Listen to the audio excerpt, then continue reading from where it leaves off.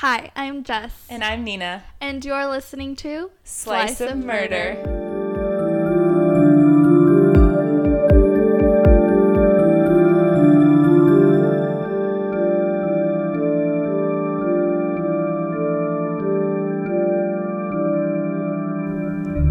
Hello, everyone, and welcome to our third episode of Slice of Murder. Welcome back.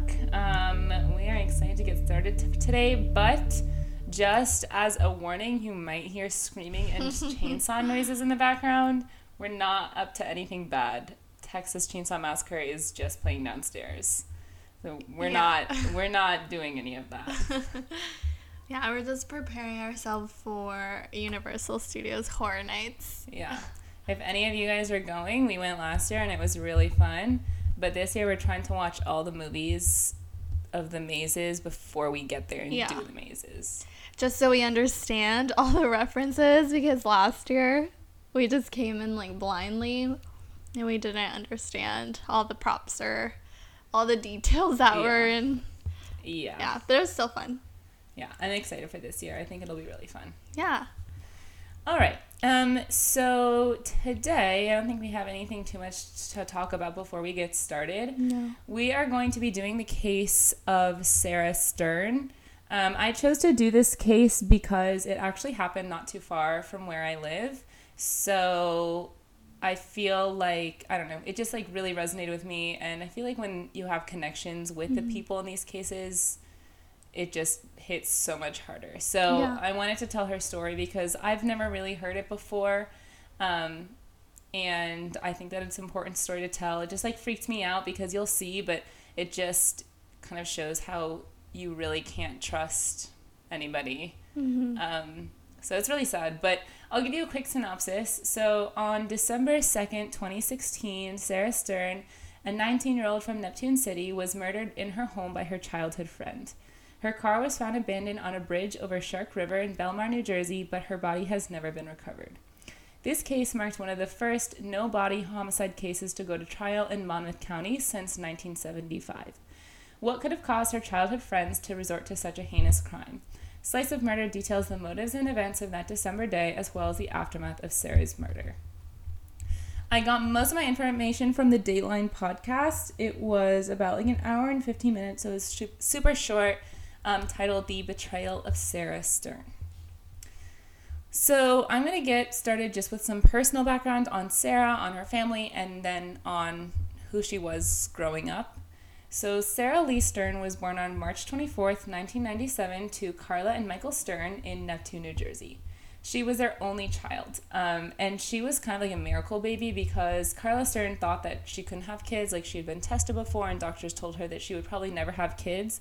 And then she ended up having Sarah kind of like by accident. I mean, they really wanted a child, but she did not think that she was ever going to have kids. So she was like a rainbow baby. That reminds me of the Kristen Smart case we just did. Yeah, her parents are similarly. Because it's the same thing. Yeah. So she was the only child. They never had any kids after her. But they did have a dog named Buddy who was like Sarah's best friend.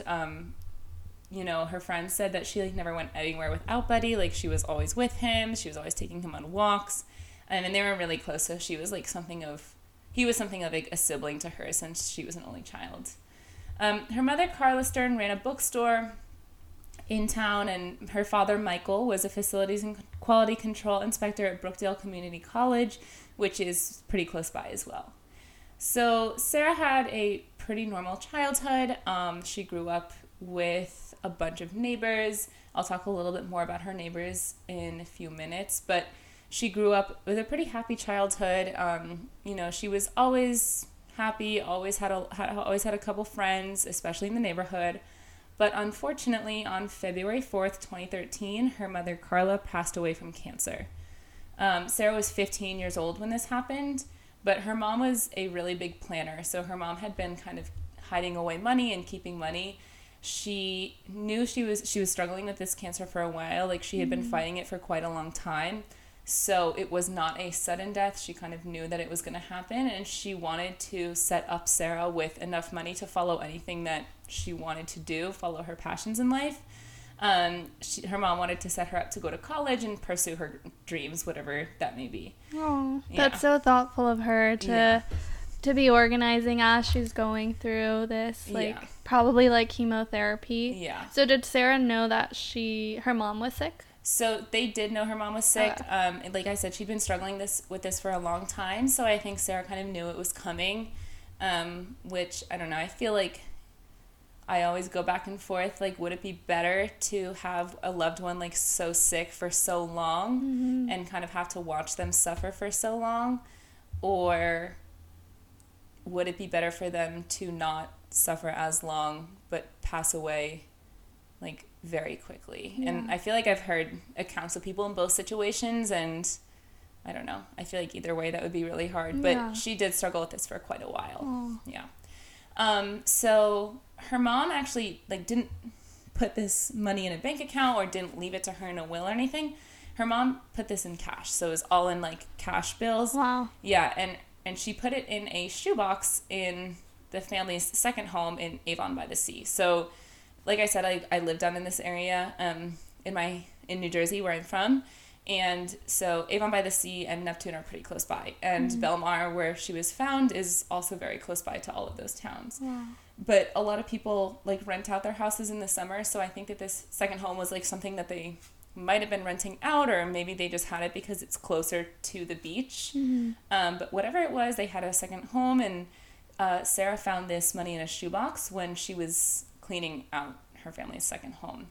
So she didn't know about it before? No. Her mom didn't tell her? No. So her mom didn't even tell her husband, because Sarah's dad never even knew about this money until after she disappeared. Oh my God. So, good thing she found it. Yeah. So it kind of seemed like her mom wanted this just to be for Sarah and left her a note and, like, told her that this money was for her, but she wanted it to, like, just be Sarah's. She didn't want anything standing in the way of Sarah having this money and using it for whatever she wanted. Yeah. With, and with a will and everything, things can get dicey with that, especially because Sarah was underage when her mom passed away. That's true. So a lot of times, it'll be like, oh, well, you can't have the money until you turn 18, or even with, like, life inheritance, it'll be like, oh, well, you have limits. Yeah, the limits and things like that. So it just sounded like her mom wanted her to have this money just for her to do literally whatever she wanted with. So Sarah was really, really creative, and something that she was really interested in was art. She enjoyed drawing and painting and, like, literally any kind of artistic medium that you could think of. And she attended a lot of conventions for content creation, like digital content creation, like YouTubers. So she was, like, really into YouTubers. She met, like, did you ever watch Jenna Marbles? Yes, yeah, so I she did. Like, met Jenna Marbles. Like, she was really into, like, all of those YouTubers and things like that. And I feel like this is also why this case hit so hard for me, because she's almost my age. Like, she's, like, she was 1 year older than me, because I was born in March 1998.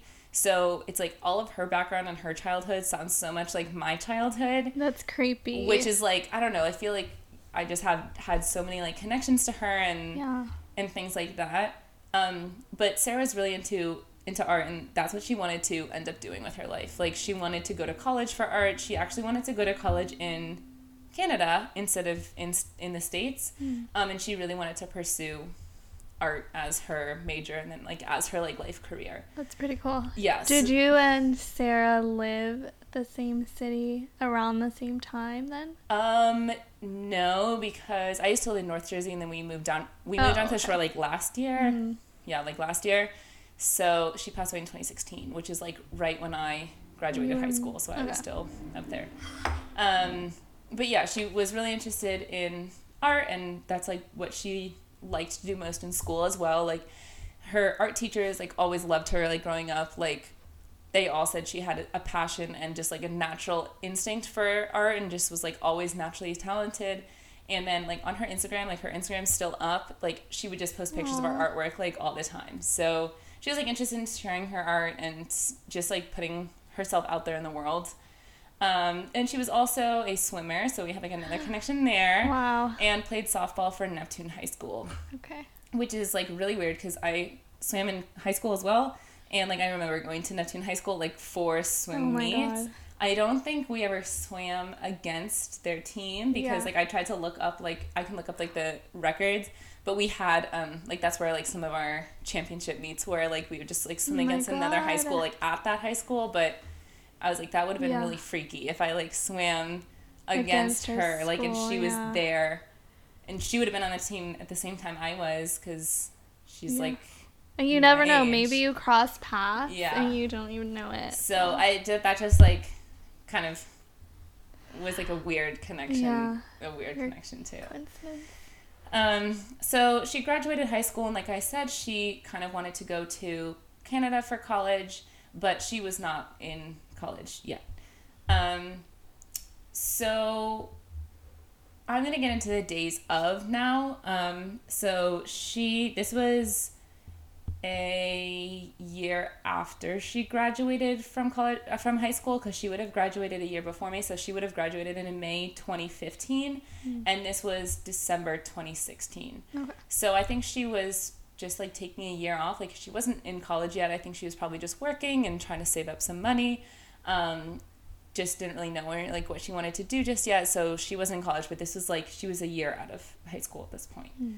So Sarah was alone this weekend. Her dad had started dating a new woman, and they were in Disney World for the weekend in Florida, yes.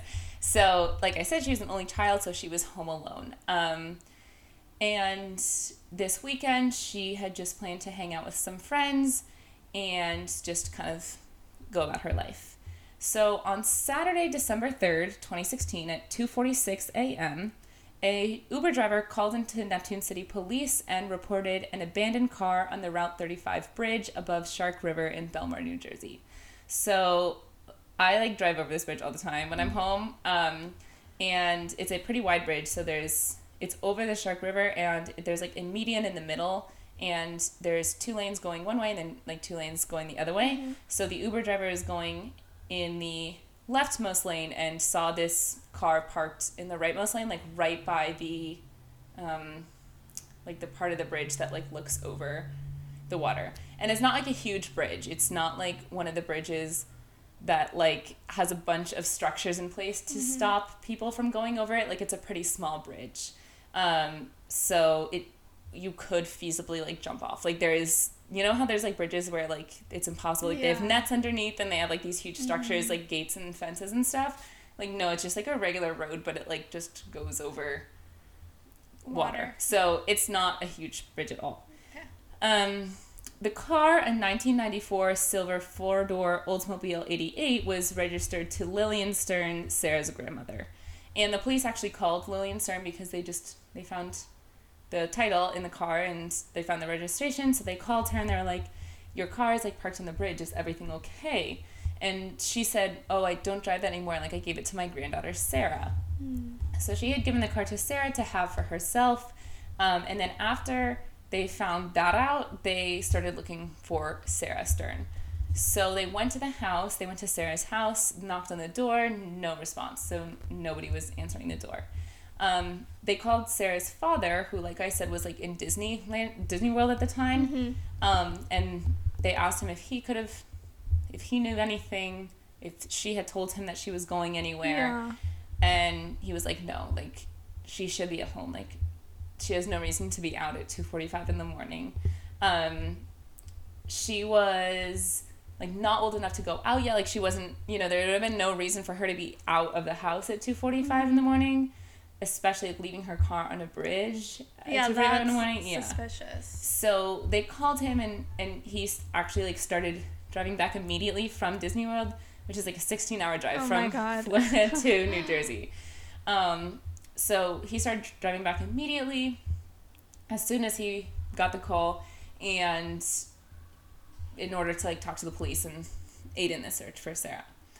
But meanwhile, while he was driving back, still in the morning, so still in the early hours of the morning, they wanted to go talk to people that might have seen her last. So they were searching all over for people that might have known her or might have seen her on the day before. And the very last person to see Sarah was her best friend, Liam McAtasney. Liam was a college sophomore, and they had been friends since first grade. So they grew up together. They've been in the same school together. But Liam was in college at this point. And Liam and Sarah worked together at the beach during summers, and they had spent time together all day on December 2nd until Liam went to work. Okay. She also spent time with her neighbors, the Drapers. So this is kind of what I was talking about before. The Stearns had very, very close family friends, the Drapers, and they lived like kind of across the street from them, like across the street diagonally from them. And the Drapers said that they like almost co-parented their children together. So the Drapers had 2 children and the Stearns had 1, and they like grew up in the same neighborhood together. They would always play together. They would always like carpool together. Like everything that they did almost when they were kids, like they would do together. And Sarah spent like her whole childhood with Carly and Sam, the Draper children. Robin Draper, the mother, had seen Sarah as well on that final day, and Sarah had texted Robin on the 2nd to see if she could give Robin a box of like items that Sarah had in her house.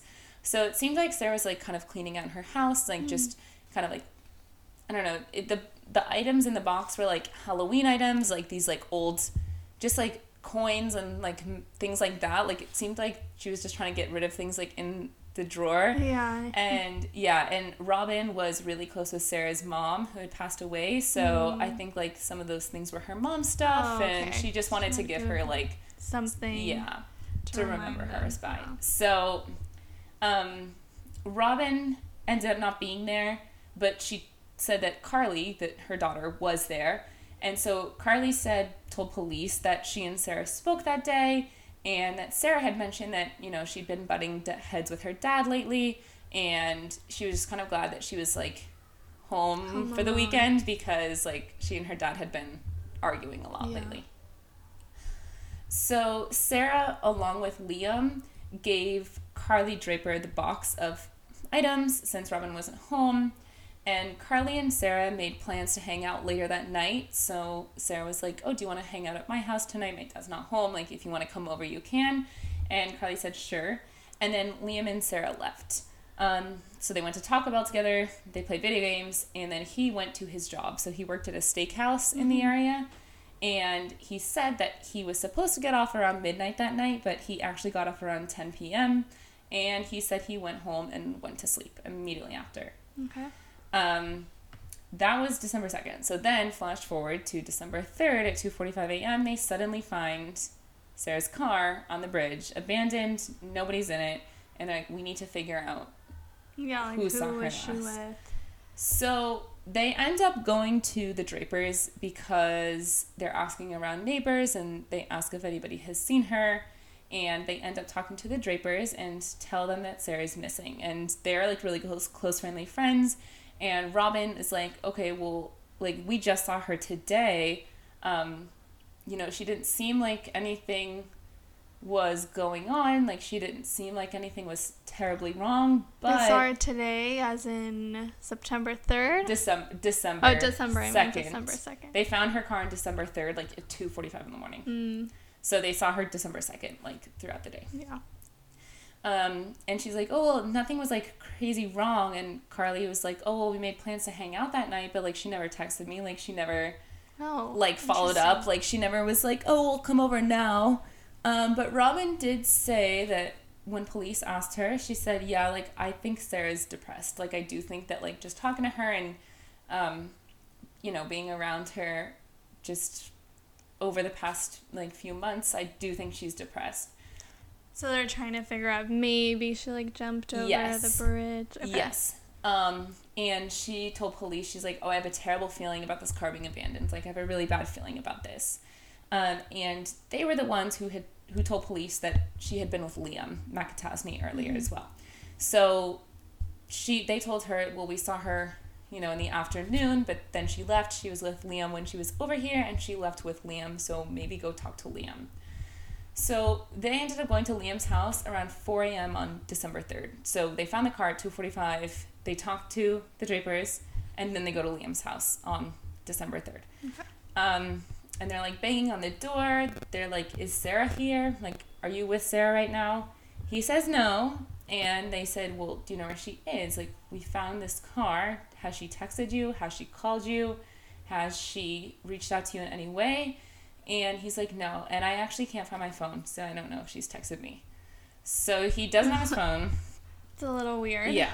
And I don't know, but I feel like if I couldn't find my phone, I probably wouldn't go to sleep. Like, I don't, like, I mean, that's just the kind of person that I feel like I am. Like, and this is in 2016. Like, it wasn't like, this is like in the age of like no cell phones. Like, you know, like, I feel like, I don't know. Yeah. We'll get into where his phone was later, but like, and then it was just weird that like, he said that. Yeah. Nonchalantly. Yeah. And also, did he show any kind of reaction to, like, the police telling him, like, oh, she's missing? So, he was pretty worried when they were talking to him.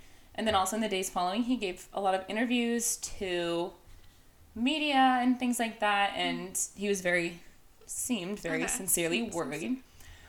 But he then told police, he's like, well, I don't know where she is, but she doesn't have a good relationship with her dad. Like, they're always fighting. They're always at odds. Like, they're never getting along, and she wants to run away to Canada. So her friends, like, knew that she wanted to move to Canada. Like, she just, like, fallen in love with Toronto. She had been to, like, a couple video conventions up there, and she, like, just, like, fall in love with the city. She's like, I really want to move here. Like, I feel like this would be, like, a good place to pursue. So he told police, like, oh, well, you know, she was thinking about running away to Canada. Like, maybe she did that. Like, maybe she just, like, left her car on the bridge and just, like, wanted to start over. And later in the day, the police come back. They go back to Liam's house, and Liam repeats that Sarah's been struggling in her relationship with her dad, and at this point, Sarah believed that Sarah might be a runaway or a victim of suicide. So they either believe that, you know, she's gone to Canada, she is just, like, we hear the stories of, like, people who just kind of, like, abandon everything and go. Run away. Or she was a victim of suicide because her car was found so close to the bridge. This river is pretty rough, and it's the middle of December, so it's freezing cold. Both Carly Draper, who's Sarah's friend, and Sarah's dad stated that they're immediately worried that Sarah might have jumped off. So it does sound like she had been struggling with some mental health issues. Because even her dad was like, even her dad was like, I just worried immediately that Sarah had done something, like, without thinking. Like, she had just been in a bad state of mind and made a rash decision. Like, she hadn't been thinking about the outcomes of her decision.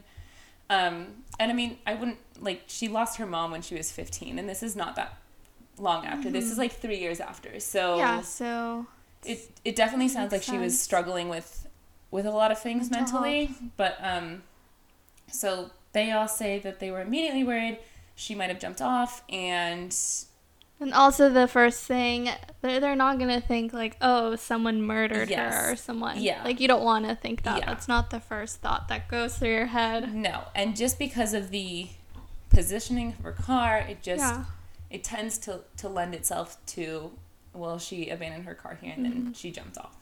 So the police start doing a search of the area around her car as well as Shark River, but they find nothing. So they get a dive team to go down and, like, do a search of the river, but they don't find anything. And then they're, like, asking around, like, well, does anybody have any video? Does anybody have any way to track her movements throughout the day? We just want to, like, back up Liam's account of the day, because Liam was like, oh, well, we were together all day. Then we went to the Draper's house, we went to Taco Bell, we went back to her house, played video games, and then I left and went to the restaurant, and I didn't see her again. So they just wanted to, like, back up the times for these, you know, goings on. And they find out that the Drapers actually have, like, a video camera on their house that is, like, I'm assuming it was, like, a Ring doorbell or something that was, like, mainly focused on their property. But it's, like, because of the positioning of their house, you could also see Sarah's property because they were so close together. So you could kind of see, like, so you could kind of see, like, Sarah's driveway and, like, the front part of her property. Like, not the whole house, not anything, but it's, like, you could see kind of what was happening, like what cars were coming in and out and things like that. So the video camera recorded Sarah and Liam's movements by car throughout the day, and they see that every single one of the movements line up with Liam's story. So, like, all of the things were what he said. They said, like, you know, they left at, like, 2 p.m. This is when he said he went to go to Taco Bell. Like, then they came back, and then he left. And at 11:45, they see Sarah's car drive out of her driveway, and this is when they're like, oh, she probably went to the bridge then at 11:45. Yeah. Because then it doesn't come back. And so they talk to Liam, and he tells them that Sarah had struggled with self-destructive behaviors previously and made some comments about suicide. She was struggling in her relationship with her dad, like I said earlier, and he said that she was a little bit unstable at times. Like, she would make comments, like, oh, if a certain person doesn't talk to me, like, I'm just going to kill myself. Like, if she doesn't start talking to me again, like, I'm done. So he tells police that maybe she went to the bridge to jump off, and he asked police that if she had jumped, like, would her body be in the ocean right now? Which is, like, a very callous comment to make, like, about like your best friend. That? Yeah. And which is, it's probably true, because this river, like, where it is, it's like, or this bridge where it is, it's like 6 blocks away from the beach. And, like, when the tide comes in, like, it's really fast. It's super fast to go out into the ocean. Like, where this is in New Jersey, it's, like, not in the middle of New Jersey. It's, like, literally, like, right on the beach. Yeah, right down the, but he's almost asking, like, oh, like, how long would it take for her body to, like, disappear?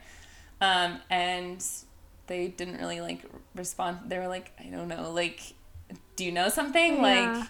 Like, did she jump? Like, did she tell you that she was going to jump? And, like, do you know something? Like, because we just want to give her dad, like, closure. Like, we just want to, like, give him a body. Like, and he was like, no, but just, like, I just want to know, like, if she had jumped, like, would she be in the ocean by now? Which is... Like, would all the evidence be gone by now? Exactly. So, like, that's, like, what I feel like that question sounds like to me. But I don't know if the police took it that way, but that's just, like, what I feel like I would... Like, I don't think I would ever ask that about a friend. Like, I'd ask, like, oh, did you find our body? Yes. Yeah. Not, like, is it in the ocean right now? Yeah. Like, I think that that's, like, a very cold comment to make about somebody that you had known since, like, first grade. Your childhood best friend. Yeah. So, unfortunately, it probably would be in the ocean. Like I said, it's very close to the mouth of the river, like, goes out just a few blocks away, and when the tide comes in, it's, like, very high currents and really would, like, wash everything away really quickly. And unfortunately, I think that they just didn't catch it in time. Like, the dive team didn't find anything, and then it was too late. Yeah, that's unfortunate, because I feel like they are taking all the steps that they should be taking. Yes, and I'll talk about that in a little bit too. But well, it seems like right now, and they did the dive like pretty quickly after she disappeared. So it's I'm surprised. Like, they were too late. Which is just, like, that's a little crazy, because I mean, this was in December, so no one is at the beach, but, like, that's true. Like, that's a little freaky that, like, you could be at the beach and, like, bodies just washes dead bodies up. Like, I don't know, like, that's, like, that freaks me out. That happened in my college town, actually. Like, really, there was, like, body parts found at, like, one of the beaches at UC Santa Barbara. That is creepy. Yeah, I remember that actually happened at Georgetown too, like, but not at a beach. It was like in the river in the Potomac. Okay. And the crew team was practicing in the morning, and they rode past a dead body. Oh my god! Is this just, like, a common thing that I don't know. I mean, I feel like that's, like, when people do dump bodies, like, putting them in water is a very common place to put them, because water breaks them down really quickly, and it's, like, much harder to get like fingerprints, samples, or things like that from them, just because they're too broken down, and it, like, kind of speeds up the decomp process. So I do feel like it's kind of, unfortunately, common. And then we were talking about this downstairs, like, you know that lake? Have you heard about like that lake in Nevada that's like drying up right now? I forget what it's called. Is it Lake Tahoe? No, it's like this lake in Nevada that's drying up, and they're finding like all these dead bodies in barrels. I feel like I've heard of it, Like, but I can't remember the name. I've heard stories of like bodies popping up. Lake Mead. Oh yeah. Yeah, and so like because of whatever, like it's like in a drought, so it's like the water levels are dropping, and they like keep finding these dead bodies, which is like pretty scary. Yeah, so. And it's sad too, because like, are they gonna be able to know whose probably not body like it is? I mean, maybe with some of them with like dental records and stuff, but I don't know. But like, who knows how long it's been? Like years, probably. So anyway, so he asked police, whatever, would her body be in the ocean right now. And then, later that day, Liam's parents hired him an attorney, and Liam refused to interview any further. So that was, like, the last interview that he gave, talking to the police about she was depressed, and she didn't like her dad, and she had made comments about suicide before, and, like, would she be gone by now? And then he stopped answering anything. So they can't interview him any further unless they were going to arrest him and then, like, put him on trial. So, like, they can't really do anything with his lawyer present. So they have to go find somebody else to talk to and who will talk to them. So with Liam out of the picture, police bring in Liam's roommate, Preston Taylor. Preston Taylor had been one of Liam's good friends for a while, not as long as Liam and Sarah were friends, but definitely throughout high school, because Preston was actually Sarah's junior prom date. Oh. They weren't, like, romantic or anything. It was just, like, when you go with like a friend, and, like, she just, like, wanted to go with somebody in her friend group and, like, not make a huge deal out of it. So she had known Preston as well, not as long as Liam, but I think they, like, kind of, like, fell into the same friend group in high school. So they brought in Preston Taylor, and they were kind of asking him, like, oh, well, Liam was with her, but, like, do you know anything? Because now Liam got an attorney and won't talk to us. Like, do you know anything? Did Liam say anything? Have you heard anything from Sarah? Like, we're just trying to figure out what happened. Like, we're not saying that there's foul play involved, but, like, we just want to know what happened. So in this interview, Preston said that he thought she went to the bridge to jump off because she was having issues with her dad. It was, like, basically the exact same thing that Liam had been saying, like, to a T. Like they rehearsed what they were going to say. Yeah, like, basically the exact same thing, like, repeated the exact same things that Liam had said, like, all of that stuff. And it's so sad because she maybe was in a vulnerable, like, position, and they took that to their advantage. Yeah. So Preston started crying in his interview, which police found a little bit odd. But, I mean, if my best friend was missing, like, I would probably start crying, too. I don't think that's that odd. But they were like, okay, like, I don't know, Liam getting an attorney, Preston saying the exact same thing, and then suddenly he starts crying, like, in the middle of, like, when we're asking him questions. Like, we've got to go further. Like, there must be some other answers that we can find, but they're basically, like, at a dead end because nobody's saying anything different. And, like, even her dad and her friends were like, oh, I'm worried about her mental health. Like, I'm worried she made a bad decision. So at this point, they're still not even thinking that anything, like, really. Like, anything, I guess, malicious went on. Like, they're just like, somebody must know something. Like, she either ran away and, like, she told her friends not to say anything. Like, she just wants to start over. Or she committed suicide and, like, her friends actually don't know anything. Like, I don't know, like, they're just, like, trying to get to the bottom of, like, what actually happens. Like, they're not even blaming anybody yet. Like, they're not even they just want information, get to know more about her. They just want to, like, help her dad kind of grieve and get closure and things like that. So... Oh, and did they check with where Liam worked? So yes, and he was at work, and his timeline did line up exactly with what he said. So like they're not even like, oh, you're like, because they checked the cameras and they were like, you do exactly what you said. Like, why are you getting an attorney? Like, all your story lines up. Like, you know what, like, you got to work at this time, like, we have history of you checking in, you checked out exactly when you said you checked out, like, you know, like, it just... So he's making himself more suspicious by getting an attorney. Yeah. Suddenly not talking. Right. So police found out, they were, like, going around town, they're like, does anybody have video of them appearing in these places? And they got video from Taco Bell, like, they were there, and they found out that she had gone to the bank earlier that day. And they found that out because a lot of the people at the bank, like, this town's, like, pretty small, like, all the beach towns are pretty small, and, like, everybody knows somebody, everybody knows everybody, or, like, everybody knows somebody who knows that person. Yeah. So, like, a couple of employees at the bank had known Sarah, and, like, had been acquaintances with Sarah for quite a long time. So when this story broke, those workers came forward and was like, oh, she was at the bank, like, and we have video, could that help? And the police received security footage of Sarah in the bank, talking to bank workers, talking to tellers, you know, waving goodbye. And they found this odd because Liam had never mentioned going to the bank. So was Liam with her? Yes. So Liam had never mentioned going to the bank, and she was with him for the entire day. And he had mentioned going to all these other places, like...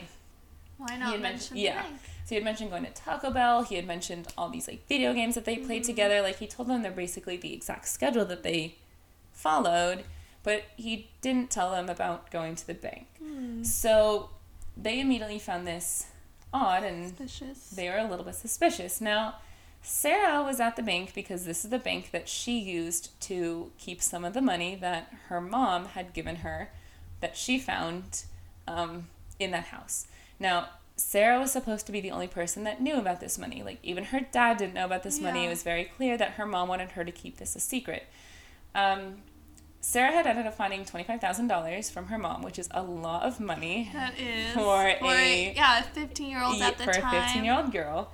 And Liam knew about this money because he had been with her on the day that she found this money. So he had been with her in this house on the day she opened up this box and found $25,000 in cash. I take that back, what I said earlier.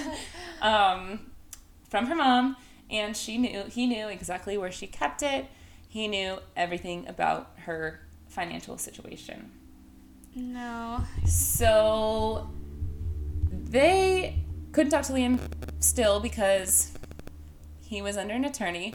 But this is when they started to have a little bit more suspicion because they were like, well, this is weird. Like, he gave us everything before, but he specifically didn't mention the bank.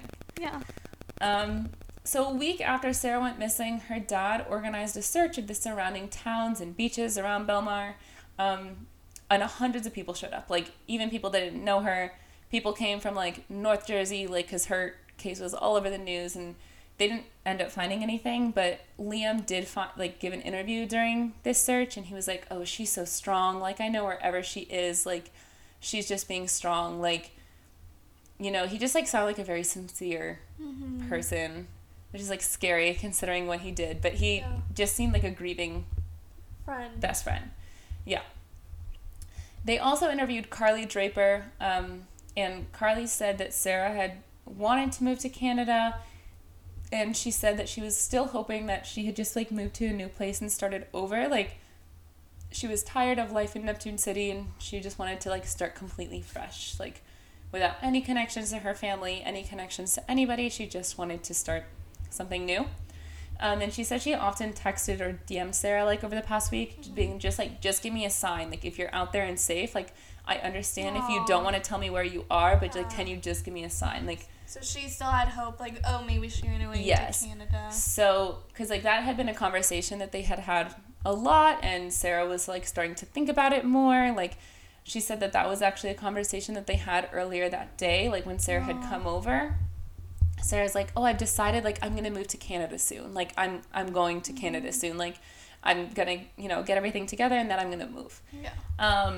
So she was even like, oh, yeah, like, I texted her just, like, if you're alive, like, and out there, like, make a Disney account, like, make a Disney fan page and, like one of my pictures, like, with this account. So, like, I know you're out there. Like, you don't have to give me any information, but, like, just give me a sign that you're out there and alive. But nothing happened. Like, she never got any response. She never No Disney account. No, nothing. And so police started to search further, and they ended up finding her American passport in her room, American money in her room, and Canadian money in her room. So all of that was still in Sarah's room. And they were like, okay, well, if she ran away to Canada, like, she would need this stuff. Like, she would need her passport. She would need money. She had Canadian money. So, like, she would have taken that stuff if she had run away.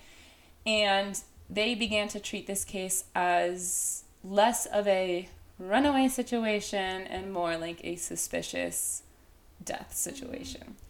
Which, like you said, it's, like, pretty good police work. Like, I feel like we hear so many cases where it's like the police do nothing and they just file it as like a runaway person or a missing person or a suicide, and then they don't do anything.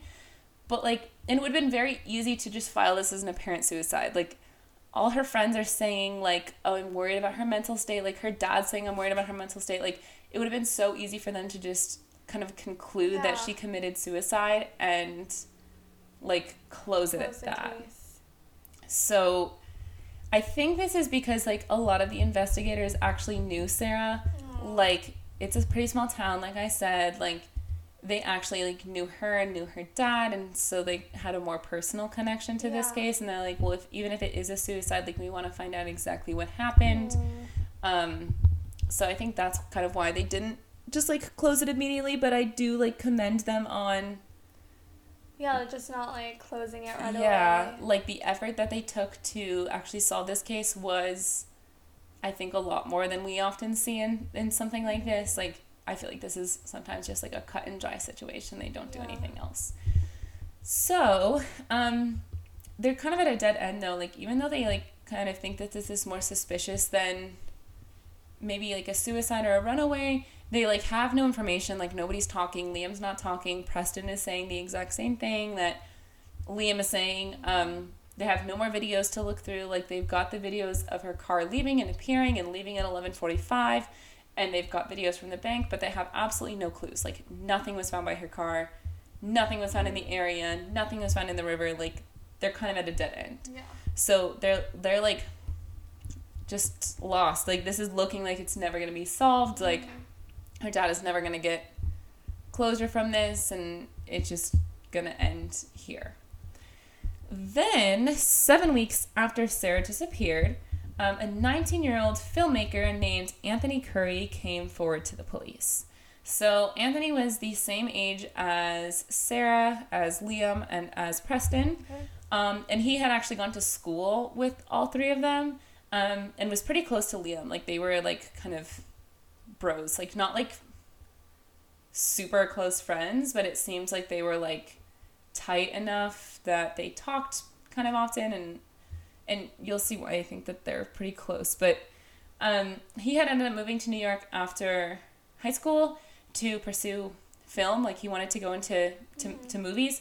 And he heard about this case. He heard about everything, and he ended up calling his dad back in Neptune City to ask for advice. So he said he needed help because he thought he had information about Sarah's disappearance. And he's like, I don't know if this is about it, but, like, I just want to know what I should do because I just, like, I heard about this, and, like, now I'm thinking back to a conversation I had, and I feel like that conversation was about Sarah's disappearance. So Anthony and his father ended up meeting with Detective Mike Bonanno, who was part of the investigation team on Sarah's case. And Anthony said that, like, he was good friends with Liam.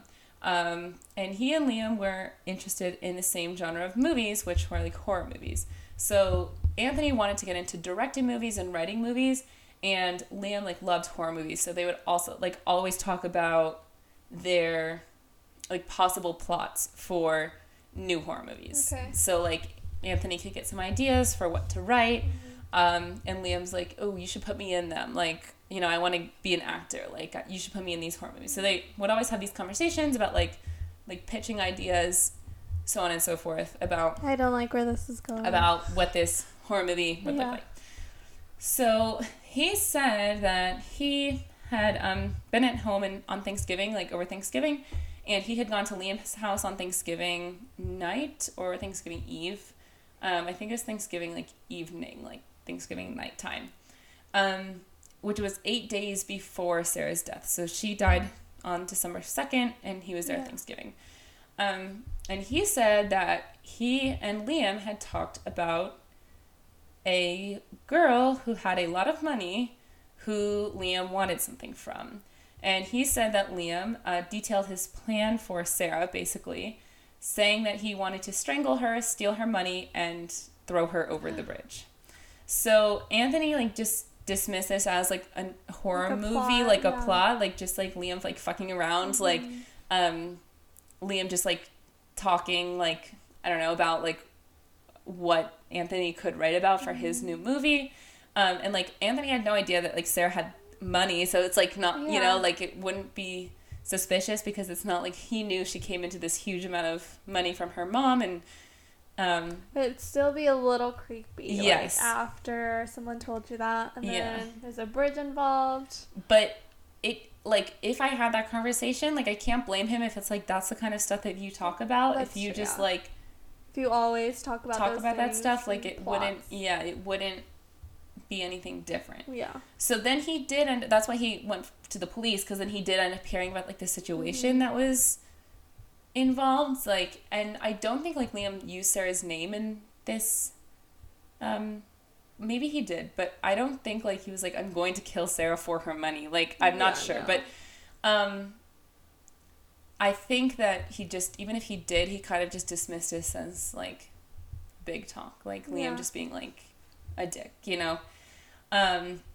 So Anthony didn't think about Liam's statement until he saw Sarah's car had been found. So until he saw Sarah's car had been found on that bridge, and, you know, he heard about all this stuff going on, he was like, I think I have to come forward with this. And Anthony said that Liam had also reached out to him a few days after Sarah's disappearance and asked him, have you talked to police? Like, have police reached out to you? So he called his dad, and he was like, I don't know what to do. Like, I think I know something, but, like, I don't know if it's anything. Like, I don't know if this is related in any way, but, like, can you just tell me what to do?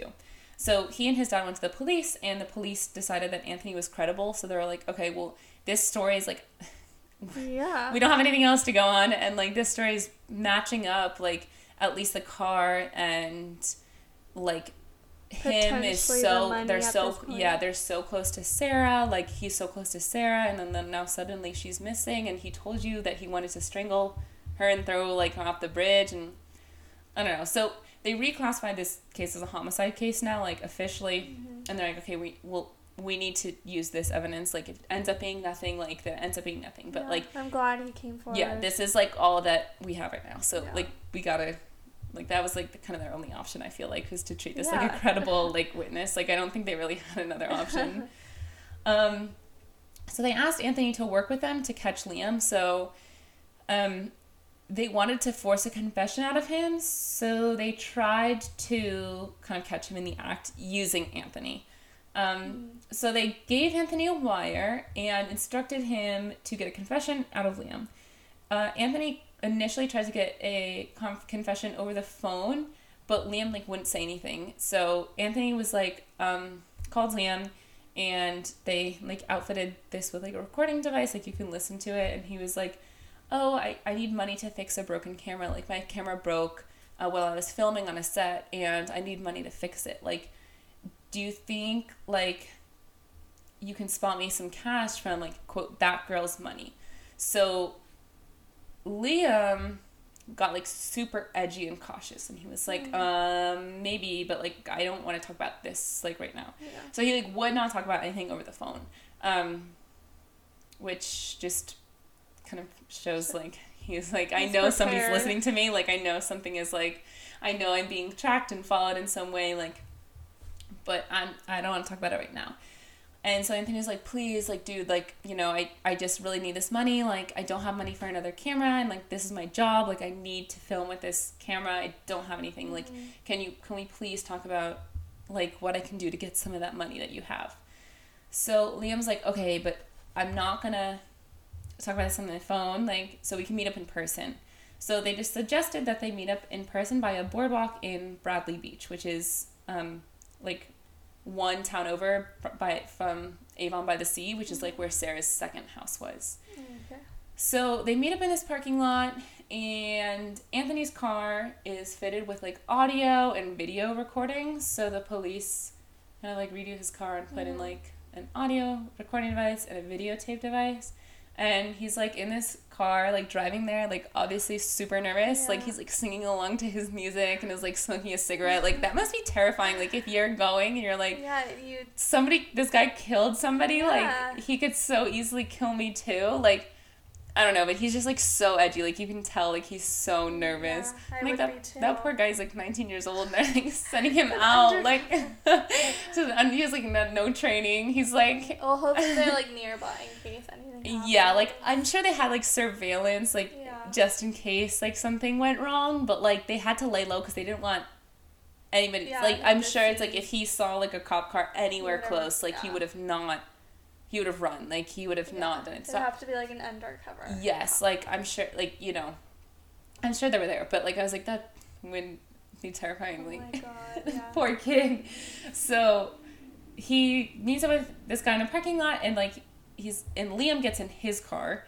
And, like, Liam immediately, like, the first thing he does is, like, search Anthony for a recording device. Like, he pats him all down, and was like, don't be offended, dude, like, but, like, the police are hot on my tail right now, like, I'm not saying you're a snitch, but, like, I just need to, like, make sure that you're not gonna rat me out, and so, luckily, he didn't look any further into the car, like, he didn't search the car for a recording device, but it's, like, that must have been so scary if you were Anthony, and was, like, this guy was searching you, and it's, like, well, what would he have done if he had found something, like, that would have been so terrifying. Like, it is lucky that they put it in the car. And, like, not on him. Because it's, like, usually I feel like they put it on you. Yeah.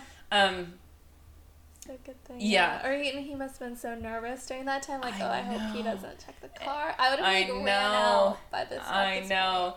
And it's, like, this poor dude, like, he's, like, he must have had to have his, like, best acting skills on, like, for real. But he's, like, Liam's also, like, okay, like, after he pats him down and searches him, he's, like, okay, like, just keep this on the down low. Like, Preston can't figure out that you know. Preston Taylor is his roommate. He's like, Preston can't figure out that you know, because, like, he might have to kill you if, like, he figures out that you know. So Anthony's like, oh, fuck. Like, Anyway. So Liam's like, okay, the FBI is talking to me, like, the FBI is looking into me, and the police I feel like, are onto me as well, so you got to keep this quiet. Like, you can't tell anybody about us meeting. You can't tell anybody about us talking. Like, you can't tell the police that we were with each other. Like, nothing. So, Liam, literally, I don't know how he got him to have this, like, perfect confession, but he did. So, Liam tells Anthony the entire story of his murder of Sarah.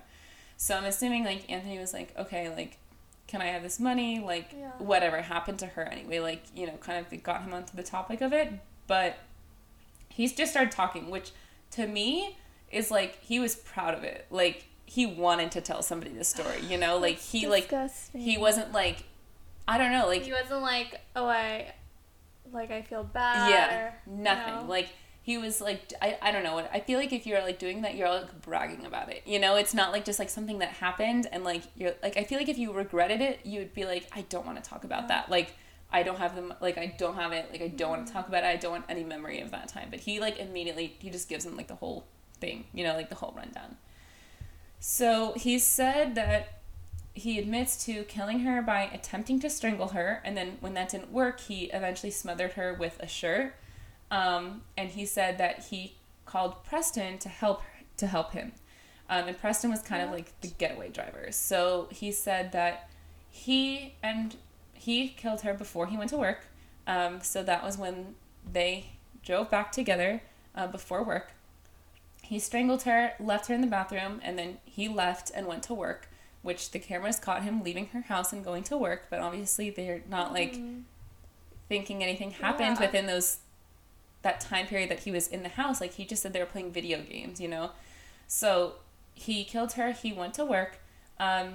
And then he called Preston over afterwards to help dispose of Sarah's body. So while he was at work, Preston went to Sarah's house, moved her from the bathroom to outside, like in the bushes, basically, like by the driveway.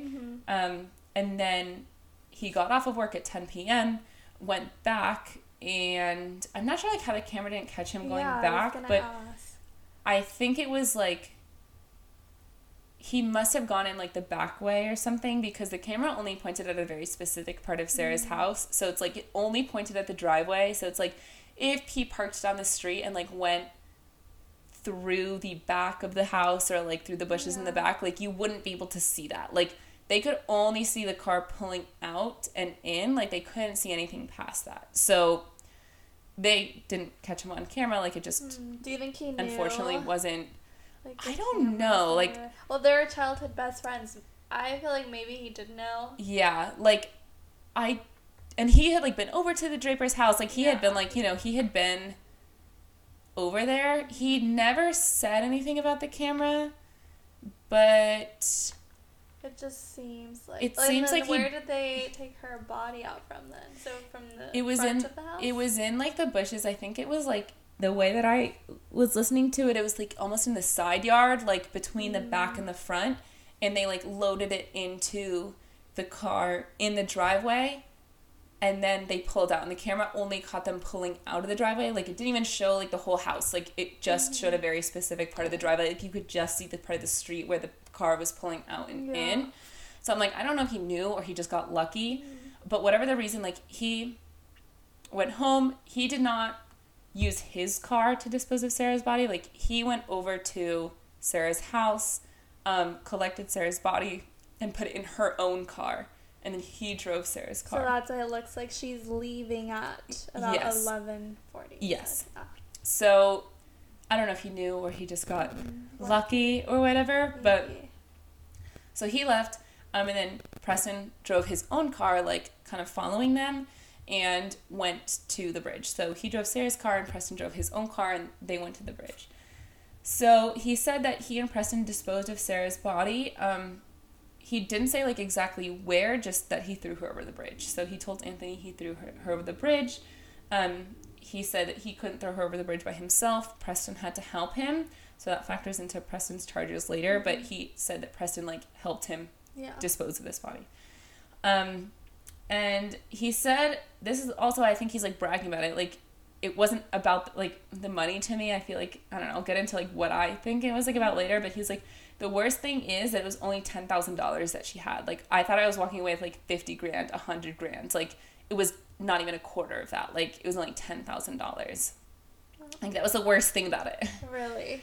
And he's like, my life hasn't even changed that much. Like, the only thing, like, I could buy is, like, weed, and, like, I've been able to throw some, like, better parties at my house. God. But, like, it wasn't even that much. And he's like, I eventually kept the money in Preston and I's house, but then, like, I stopped trusting Preston.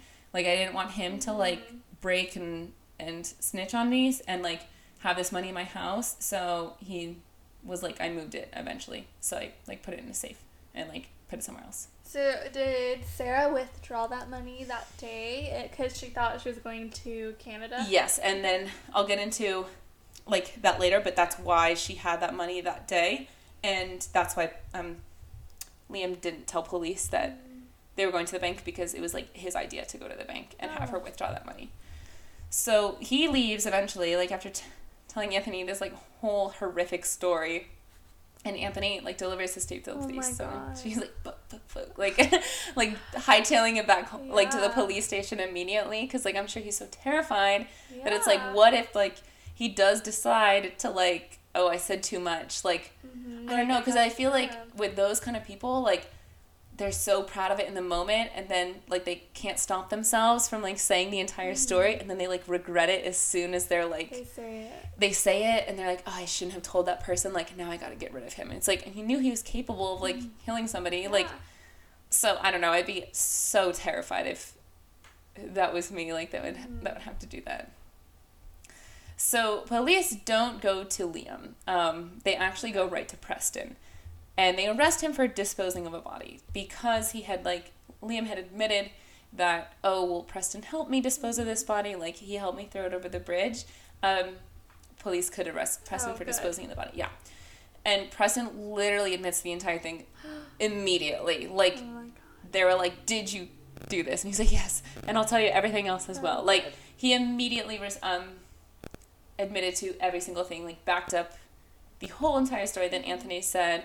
backed up every single thing that Liam had done, told him the entire account of the night, detailed how he had been the one to, like, go to Sarah's house while Liam was at work, move her body. Like, he told them all the details of everything. So he said that he had to be the one to go to Sarah's house because Liam had to go to work. He had moved Sarah's body outside.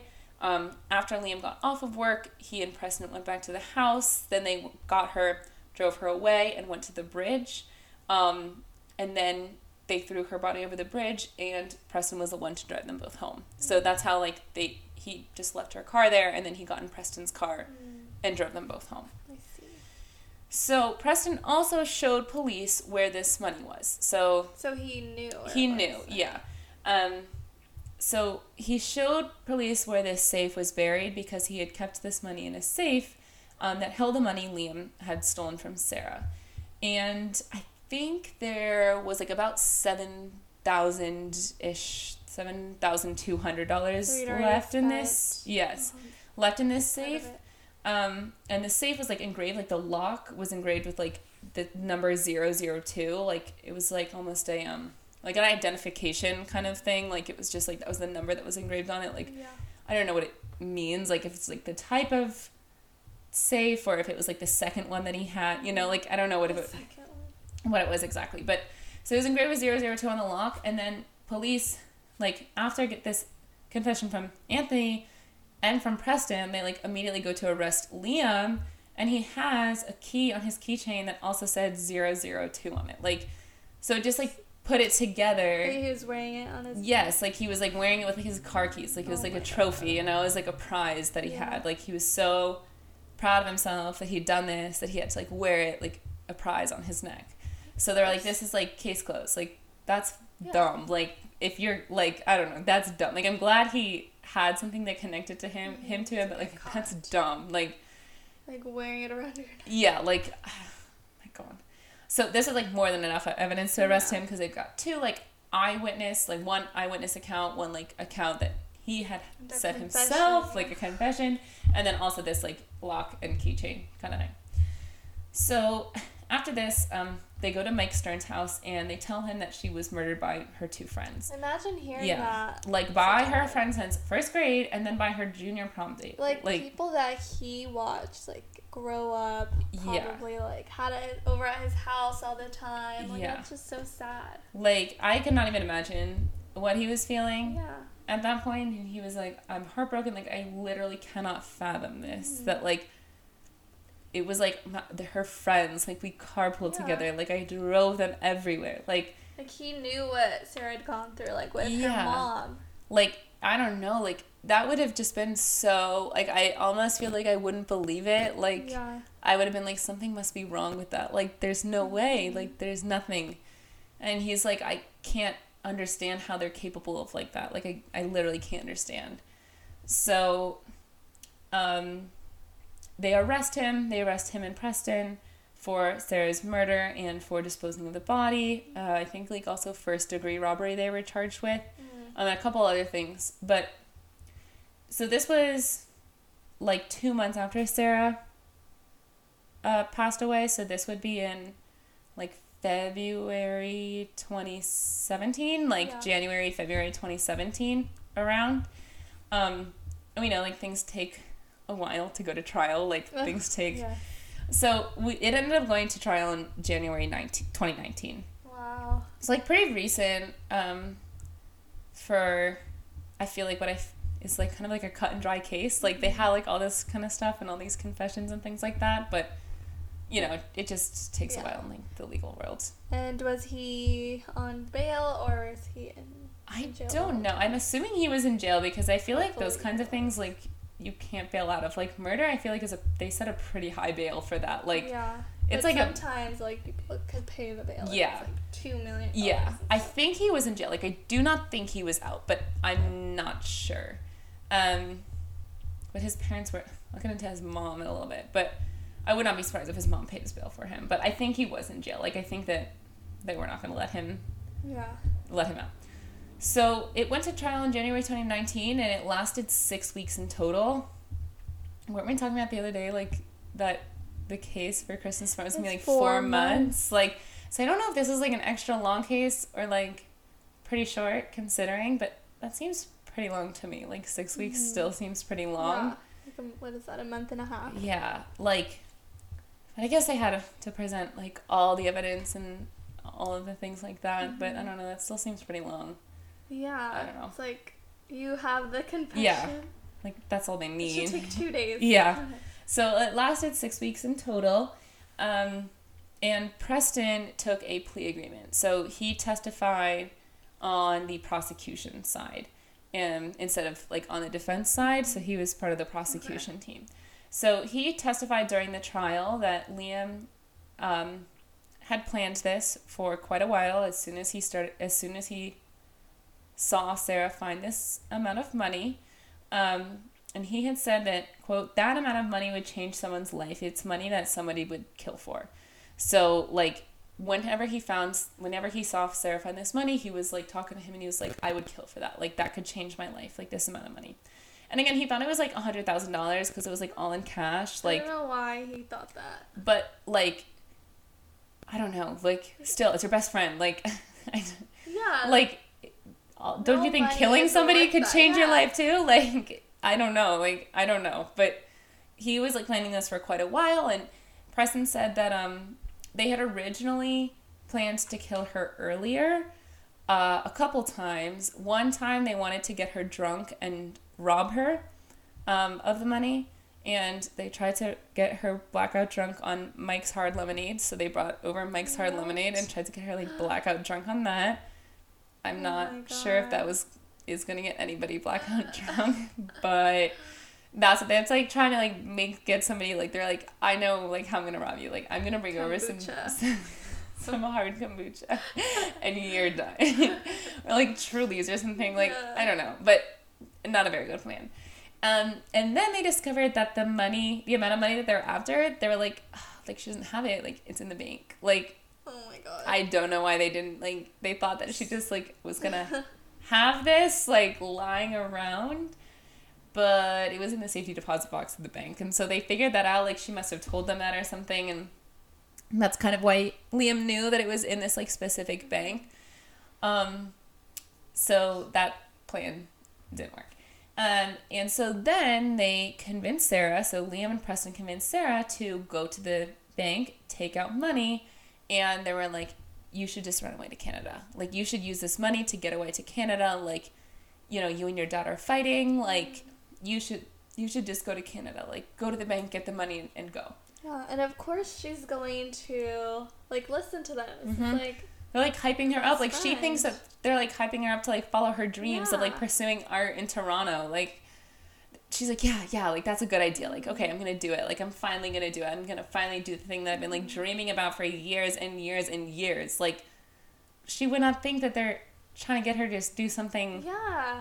Terrible. I think like, oh, my best friend just wants me to live out my dreams, and I'm gonna listen to them. Yeah, so they did convince her to take out the money from the bank that day, and so that's why she went to the bank on December 2nd to take out this money, and she took out about like I think it's like about $10,000, like I said, between like $8,000 to $10,000 about, and he didn't know this. Like Liam did not know that was the amount of money she took out. Like he thought she took out a lot more than just that amount of money.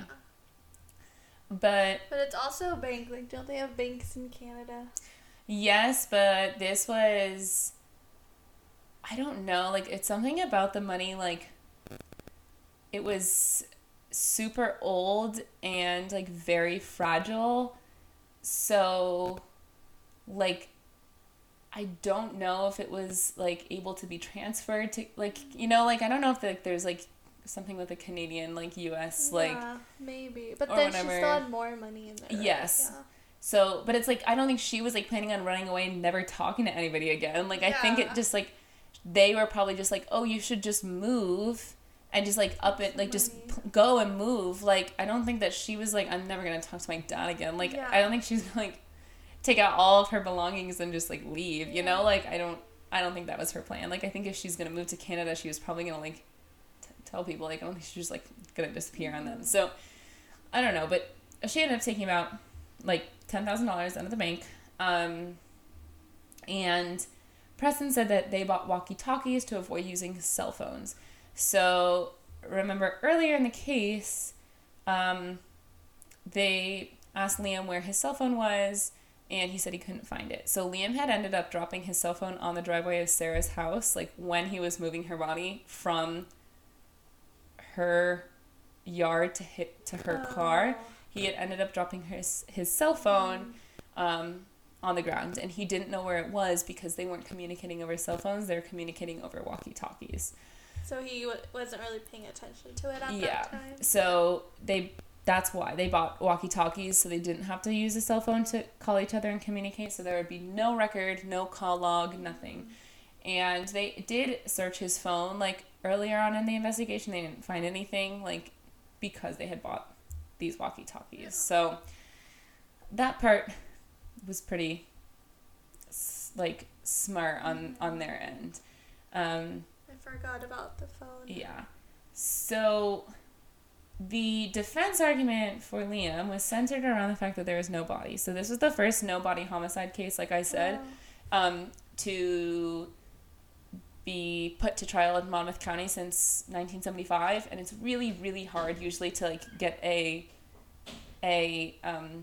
conviction out of a no-body case, just because, like, there's no proof, there's no physical evidence of a murder, and usually the physical evidence is, like, the key.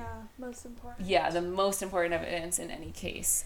So it's usually really hard, and so that's the defense's whole argument. They're like, there's no body, so you don't know. Like, you don't know that she's dead. Like, she could be gone. Like, you don't know. And they brought up Sarah's alleged rocky relationship with her dad, and was like, this is just a runaway case. Like, this is not a murder case. Like, she ran away, and she just wanted to run. And so they claimed that Liam's confession tape was Liam actually auditioning for a horror movie with Anthony. Like, they're like, this was not a confession. Like, he's, like, trying to audition for, like, Anthony's next horror movie. In a car. Yeah. And his mom, Liam's mom, is like, they're right. Like, my son would never do that. Like, he's auditioning for a horror movie. Like, he would never, ever do that to his friends. Like, I understand trying to believe the best out of your child, but, like, at this point, like, your kid's a murderer. Like, you literally, like, don't play dumb, and you know? Like, Preston. Yeah. Like, so, I don't know. It's just, like, I lose all respect for parents like that, like, who their kid does something and they try and, like, back them up. Like, it's something as horrible as this, when it's, like, what they really want, like, what you really should be doing is, like, apologizing to, like, the other family, like, being like, I don't know, like, why my son did this, but I'm so sorry, you know, like, yeah, because I get that she doesn't want him to go away, but he literally made another person go away forever. Yeah. Their like, parents. I don't know. I mean, I feel like I hate those kind of parents. Like, I literally lose, like, all respect for those kind of people. So, yeah, and they claimed his confession tape was Liam auditioning for horror movies. Like, that explains why that, like, the confession tape is not real, it's fake. And they claimed Preston was lying, so they were like, oh, well, Preston Taylor, like, your whole, you know, all of your evidence that you brought forward is not real. Like, your whole, when you testified, it was all fake. And they brought up the fact that he had been caught lying to the police before. So, which he had been caught lying to the police before. And he had claimed that a close family member had sexually assaulted him when he was younger. And he was found to be lying and, like, making the entire thing up. So they did claim that he was an untruthful person. They were like, your star witness, like, your key witness, has been literally proven to be lying before. Like, how do you know he's not lying now? And so they're just trying to, like, get rid of, you know, counter-argue everything that they had said. That's why it took 6 weeks. Yeah. They also brought up a witness who had claimed to see Sarah on December 3rd at about 5 a.m. So this would be 2.5 hours after the police found her car. So this would have placed her alive after the time that Preston said she died, which was at, like, probably, like, 6:30 p.m., like, the night before.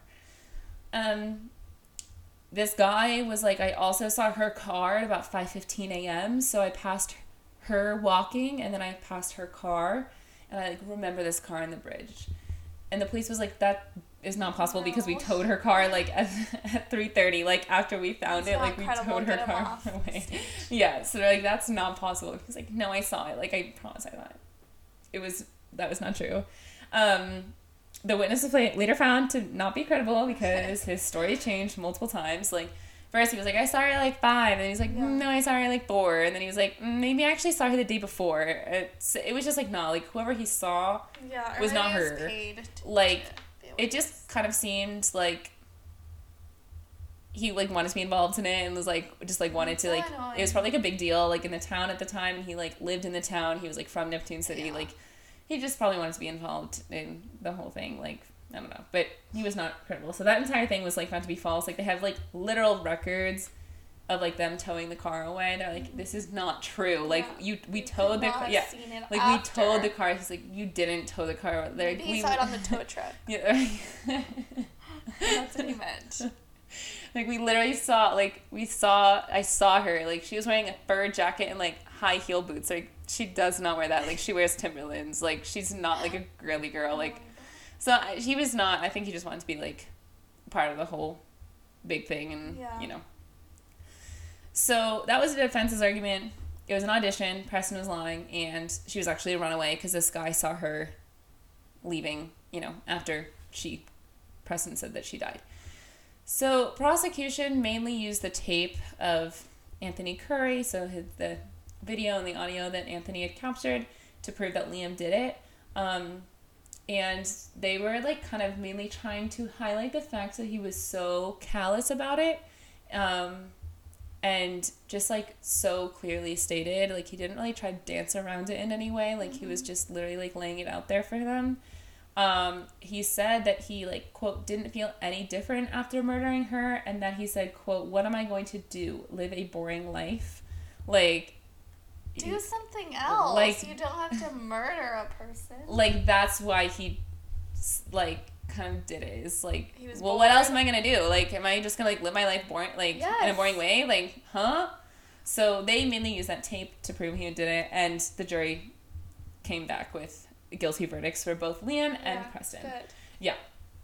So they found Liam guilty on 7 counts, including first-degree murder, first-degree robbery, tampering with evidence, and desecration of human remains, which would be like throwing her body like off the bridge. And they gave him a life sentence plus 10 years, which I did not know. A life sentence is not like however long you're alive. No. Like, it's like a certain amount of time. 30-ish years, right? It's like, I did not know. I just thought it was like... I found out recently through TikTok. Yeah. It's... So people serving a life sentence are eligible for parole after 25 years. Oh, it's even less. Yeah, so I thought, like, 25 years, that's not a life sentence. No. Like, I mean, maybe for old people, but, like, for him, like, he's... It's like a quarter of your life. Yeah, like, so he's 20, I think. 20. So he serves a life sentence plus 10 years. 55. So he would be 55 when he will get out. Like, at least I think. Like, I think that's, like, legally, like, he will be released when he's, like, 55. Which is, like, or crazy. Sometimes even sooner, because, you know, like, if you're eligible good behavior. Yeah. But it says that you're only eligible for parole after 25 years. Okay. Good. But still, I don't know. like, there might be different ones. Yeah, like, in New Jersey. Like, it's, like, just eligible for parole. So it's, like, maybe he's gonna have to wait longer. Like, I don't know if they're gonna grant him parole after 25 years, like, for good behavior. Yeah. But I don't know. They said plus 10 years. So I'm assuming 55-ish. Yeah. But yeah, that's still not that old. No, like, he still has, like, quite a while to go after that. I don't know. Like, I don't think that's enough time for what he did. No. Especially since he planned it all. Yes. He doesn't feel any remorse. No. Like, it's not like he feels guilty about it. Like, I don't know. But Preston Taylor accepted a plea deal, like I said. Like, that's why he worked with the prosecution to kind of convict Liam in this case. And he pled guilty to first-degree robbery, second degree conspiring to commit a robbery, and second degree disturbing human remains. So he was not involved in the actual murder at all. So he was not charged with, like, he could not be charged with anything involving the murder because, like, he wasn't even there when it happened. So he could only be charged with robbery and, like, dumping her body. So he was sentenced to 18 years, and he has to serve 15 years before he's eligible for parole. Okay. So, like, he could be released after 15 years, but he will definitely be released in 18 years, which would be, like, 38, which is also... Yeah. Like, very young. And he had, like, the opportunity, like, I don't know. It's like, I mean, some people might say, like, oh, well, he had nothing to do with the murder. So, like... But he planned it. But he like, also was so part of it. Like, he had every opportunity to stop this. Like, he knew what was happening. Like, he knew that it was going to happen at some point. Like, maybe he didn't know that it was going to happen on that actual day. Like, he could have said something. But, like, you knew that he was planning this. Like, you could have gone to anybody to stop this before... it happened. So, like, I have no sympathy for that. Like, and, like, he helped plan, so he was probably, like, encouraging him to do it. Yeah. And who knows, maybe he was supposed to also help kill her. Like, just because he didn't, that doesn't mean, like, he couldn't plan another one. Like, I don't know, like, just because he didn't do this one, like, I don't know, like, he's obviously capable of, like, horrible things because he threw her body off the side of the bridge. Like, I don't know, I think he kind of chalked it up to, like, oh, well, I just had to, like, follow him along. Like, I was kind of scared of, like, what he was going to do to me. But, I don't know. You had every opportunity to stop this before it happened, so. If Anthony could do what he did. Yeah, like, literally, like, Anthony was in a hell of a lot more, like, dangerous situation. Like, he's a snitch. Like, you know? Like, he was in a lot. So, they're both in jail. I don't know exactly where they're serving their sentence out, but they will be in jail for Liam 25 or life plus 10 years and Preston for 18 years. But Sarah's body has still never been found, so like I stated, it may have been very, very easy for her body to disappear into the ocean very quickly, just because of the tide and the time of year it was. Like, it was December, it's really, really rough. There's, like, very high tides and very low tides in the winter. So, like, the ocean rises and falls to such extremes that the river becomes, like, really rough and things just get swept out super quickly. Like, so it's very possible that her body did just disappear, like, within the hours even after she was thrown over, which would make sense as to why, like, the dive team wasn't able to find it because it had already... been. So sad. But her father, in the years after her death, set up the Sarah Lee Stern Memorial Scholarship Fund for students interested in going to school for the arts. So interviewers asked him, you know, like, how do you want to remember your daughter? And he said, like, as an artist. Like, she wanted to give her art to the world, and so I want to give the gift of art to, like, anybody who wants to follow that passion. That's so sweet. So he set up that scholarship fund. I will, like, link it in an Instagram post if anybody wants to donate to it. And he's just tried to move on as much as he can. He said that he talks to her every single day and just, like, makes sure she's okay wherever she is. And he's like, I'm glad that I have at least some closure as to, like, what happened. And so. But yeah, I really feel for him because he lost his wife and his daughter. Yeah. So it sucks. But I personally think that it wasn't about the money at all. Like, I don't think that he murdered her for the money. I think it was, like, an excuse. Like, I think he killed her just, like, as an said he was going to rob her just as an excuse for killing her. Like, I think he just wanted to kill somebody is, like, what it seemed like to me. Like, I don't think he really... I mean, I think he cared about the money, but I think it was more like he was trying to rationalize it to himself. Like, oh, I have to... Because, like, I'm sure you could have just asked her for money. Like, if you wanted money so bad, like, she's your best friend since first grade. Like, you know, like, they were, like, so close. Like, if you really needed the money, like, I'm sure she would have given some to you. Yeah. Like, you did not need to murder her for the money. Or if you really needed the money, like, why did you not just rob her? Like, you know, like, I think that like he's a psychopath and he just wants to like, because then he made all those comments like, oh, what am I supposed to do? Live a boring life? Like he wanted to live a more interesting life by murdering somebody, and he's like, I expect it to feel different. Like I don't feel any different. Like I think he just wanted to murder somebody. But that's like my thinking. Yeah. Makes sense. Yeah. Which is just so sad, but I mean, I hope she's with her mom now. Yeah. But it was just nuts. Oh, I was gonna say I'm curious to know about his like childhood and if he showed like signs or anything. Yeah, I couldn't find anything. But I mean, it seems like his mom literally protected him. Yeah, of anything that he could have done, like kind of wrote off, like he was never the one at fault. So I wouldn't be surprised if he had kind of portrayed signs like this before, and it was just never reported because his mom like protected him. Wow. Yeah. But that is it for this week. That's it for the episode number 3. Yay! Yes. So we will be back next week with another case. Tuned. And we will see you next time. Yeah.